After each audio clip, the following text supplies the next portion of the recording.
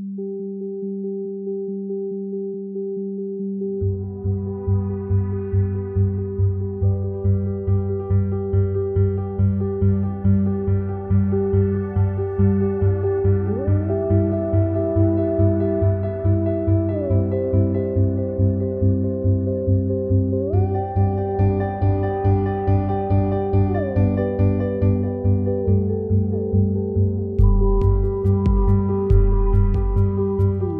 are listening to the Seven Rivers Student Ministry Podcast, a ministry of Seven Rivers Church in Citrus County, Florida.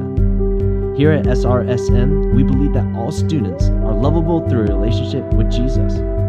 Visit our website at sevenrivers.org/students.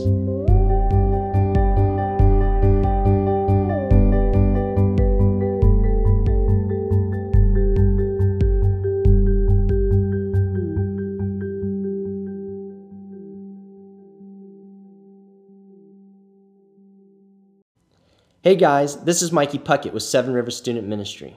You're listening to episode 5, Because He Loved Me. I'm excited about the story that you guys are about to hear because it comes from one of our pastors here at Seven Rivers Church.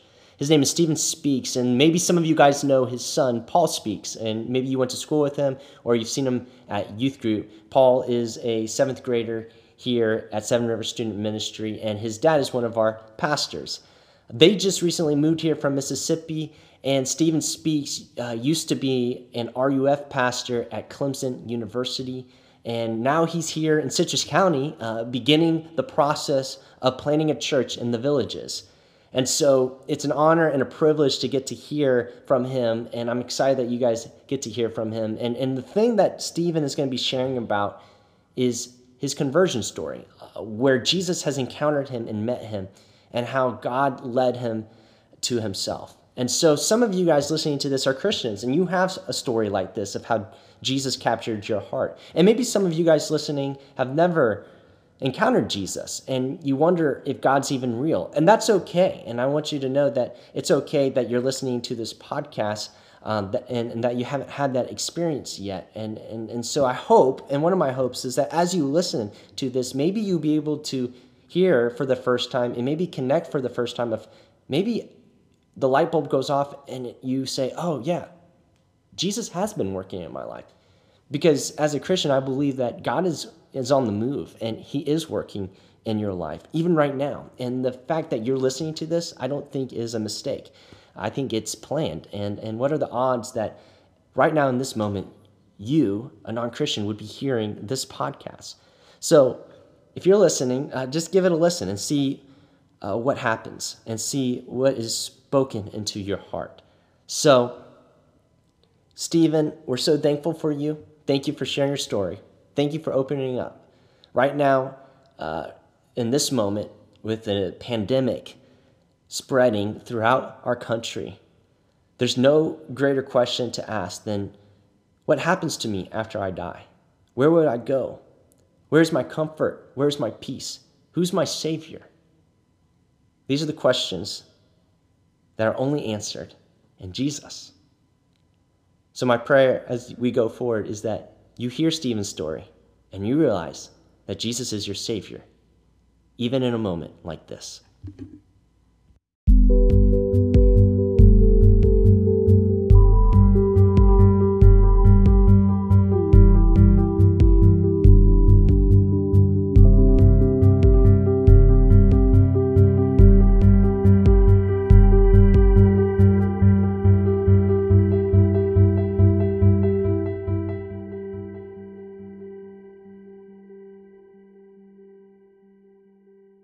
Hearing the stories of how people come to faith is one of my favorite privileges in ministry.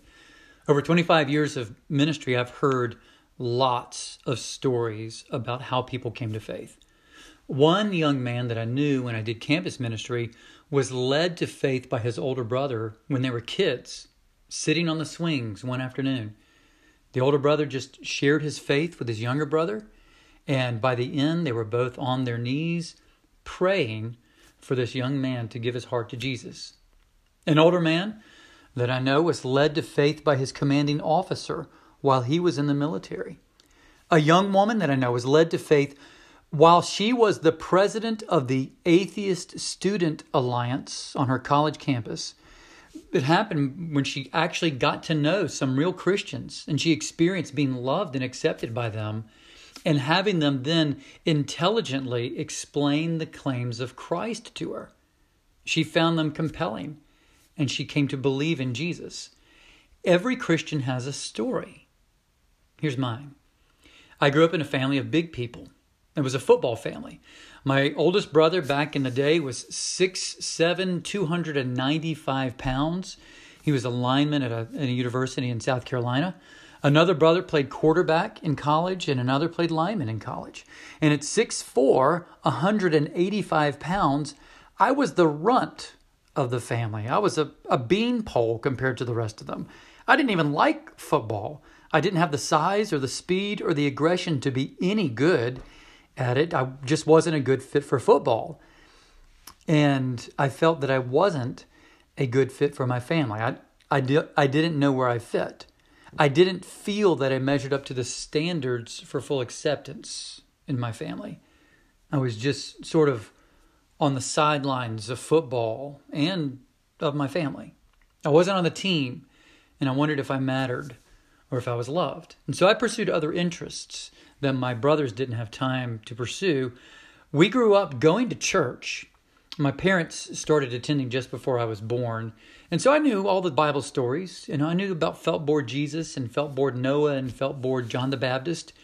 And I thought I was a Christian because I knew all of these stories, but I really wasn't. You see, the church in which I was raised was very moralistic. And Jesus was just a part of being a good moral person. Do not murder, do not steal, be a Christian. It was about being moral in the South at that point. And Christianity, in the way we heard it from the pulpit, was really more about what we did for God than God does for us. And so the message from the pulpit felt like they were saying, become a Christian or else. Be good now that you're a Christian, or else. And it was the or else that scared all of us. In fact, Jesus was really used more as a motivator for good behavior. His death made us feel guilty for being bad little boys and bad little girls so that we would be good little boys and good little girls to show Jesus how much we loved him. But I got involved with the youth group and I went to a conference with our youth group. And it was your typical kind of youth group conference where there were trust falls and group competitions and speakers and late night pranks. But this particular conference was one that was life-changing for me. One night I was outside. We were sitting in the bleachers for where the tennis courts were, and a man was preaching about Jesus. And it was different than what I had heard about Jesus. Because he was very clear that Christianity was not about what we do for Jesus. It's about what Jesus has done for us. You see, what we think we're doing for Jesus could never make us right with God. It's like Monopoly money. With Monopoly money, you can buy hotels in the board game, but it won't buy you a pack of gum in the real world. And it's the same with God. What you do in the world before other people may win their applause and may open doors for you in life, but it won't get you anywhere with God. Because of sin. But because of his great love, God sent his son to accomplish what we could never accomplish. Jesus took on the debt for my sin. He paid it with his own life, and all of my debts are now fully and completely paid and forgiven. And he did it because he loved me. Jesus gave himself for me. Jesus gave himself to me. And that sunk into my soul, and it changed me. I remember an illustration that the preacher used that night. He said, imagine you're walking down the middle of the road, a car is zooming right for you, and you are completely unaware. Jesus, knowing what would happen to him, steps into the middle of the road, pushing you out of the way, knowing that getting you to safety would cost him his life. And he did it because he loved you. And when he said that, all of a sudden, I experienced a deep internal change in my affections and my trust in Jesus. I realized really two big things that happened because of these realizations. I realized that the Christian life isn't about what we do for Jesus or how much we love Jesus. It's coming to a deep trust in what he has done for us because of how much he loves us. Jesus wasn't one to make me feel guilty, but he is one that has made me feel free because he loves me and he has paid my debt. And the second thing was this: I now knew where I fit. I knew who I was. I may not have felt like I fit in my family, but I knew now that I fit in his. He loves me. My Heavenly Father loves me. That is my identity, and there's nothing I have to do to secure that because he has secured that for me in Jesus. That's where I fit. That's my identity. That's where I belong. That's who I am as I live my life in the world. So I went home after that conference completely changed. After that, I was in my home church, alive spiritually, but I was spiritually malnourished because of that moralistic message being preached at my church on Sundays. But in college, I got involved with a group that was really proclaiming the gospel of grace. And because I had real faith, it was a time of great transformation. So college was a great time of growth too. But I cherished that day 36 years ago when Jesus met me at a Christian camp. Little me, little Stephen, loving me, caring for me, and screaming into my soul, I love Stephen speaks. What is your story? It's not boring. It's a story maybe of how God loved you and came to you precisely as you needed to hear. Maybe your story of how you came to meet Jesus is still in process. While you're at home, we're all quarantined, we're locked up. Maybe you feel a little bit bored. Maybe you feel like you don't know what you could do. Take this as an opportunity to explore, to meet Jesus, to take some time to pray. Ask him to reveal himself to you. Ask him to whisper into your soul. Ask him to scream into your heart that you may know him if you don't. He loves people just like you and gives grace to the humble seeker without finding fault. 25 years of ministry, I've learned that every Christian has a story in which we're not the hero, but Jesus is the hero. But we are the recipients of his great love and his great grace.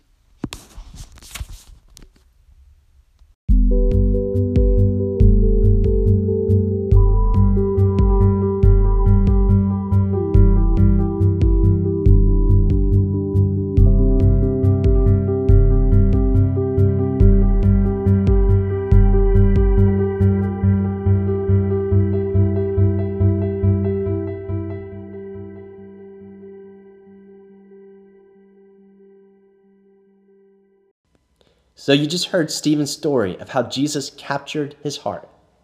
And some of you listening for the first time are hearing about Jesus and realizing in your own heart that you want to know him and you want to follow him. But you feel maybe too dirty, unclean. You feel like there's no way that God could possibly love you because you've done so many things that you wish you didn't do and you have regrets. And I want you to know that it has nothing to do with you. It has everything to do with Jesus, like Stephen shared. You're loved because Jesus died for your sins. And so if that's you right now, then I just want to encourage you to confess to God, just by simply speaking out loud, maybe right now in this moment, saying, Father God, I've done things that I wish I hadn't done. I've said things that I wish I hadn't said. I've hurt people, and I've hurt myself. I need Jesus to save me from my sins, to save me from death. Will you forgive me, Father? God says in his word, in the Bible, that if you're faithful to confess your sins, then you are forgiven. And that if you're in Jesus, there's now no more condemnation. There's no more judgment for you. In a moment like this, where a pandemic is spreading, it's scary. Questions of life and death are in the air, and we're seeing people die every day. And one day, we all are going to die. Do you have Jesus? Do you know him? Do you follow him? This is the most important thing that you can have in your life, is Jesus, especially in a moment like this. He's our only hope. He's our only hope in a time like this. If you would like to talk to someone, you can always reach out to us at srsm@sevenrivers.org. Send us an email and say, I would like to know more, and have a conversation about Jesus. You are loved and you matter. Thank you for listening. If you would like to hear more stories and follow our devotions, you can go to www.sevenrivers.org/by life or by death. You are loved and you matter.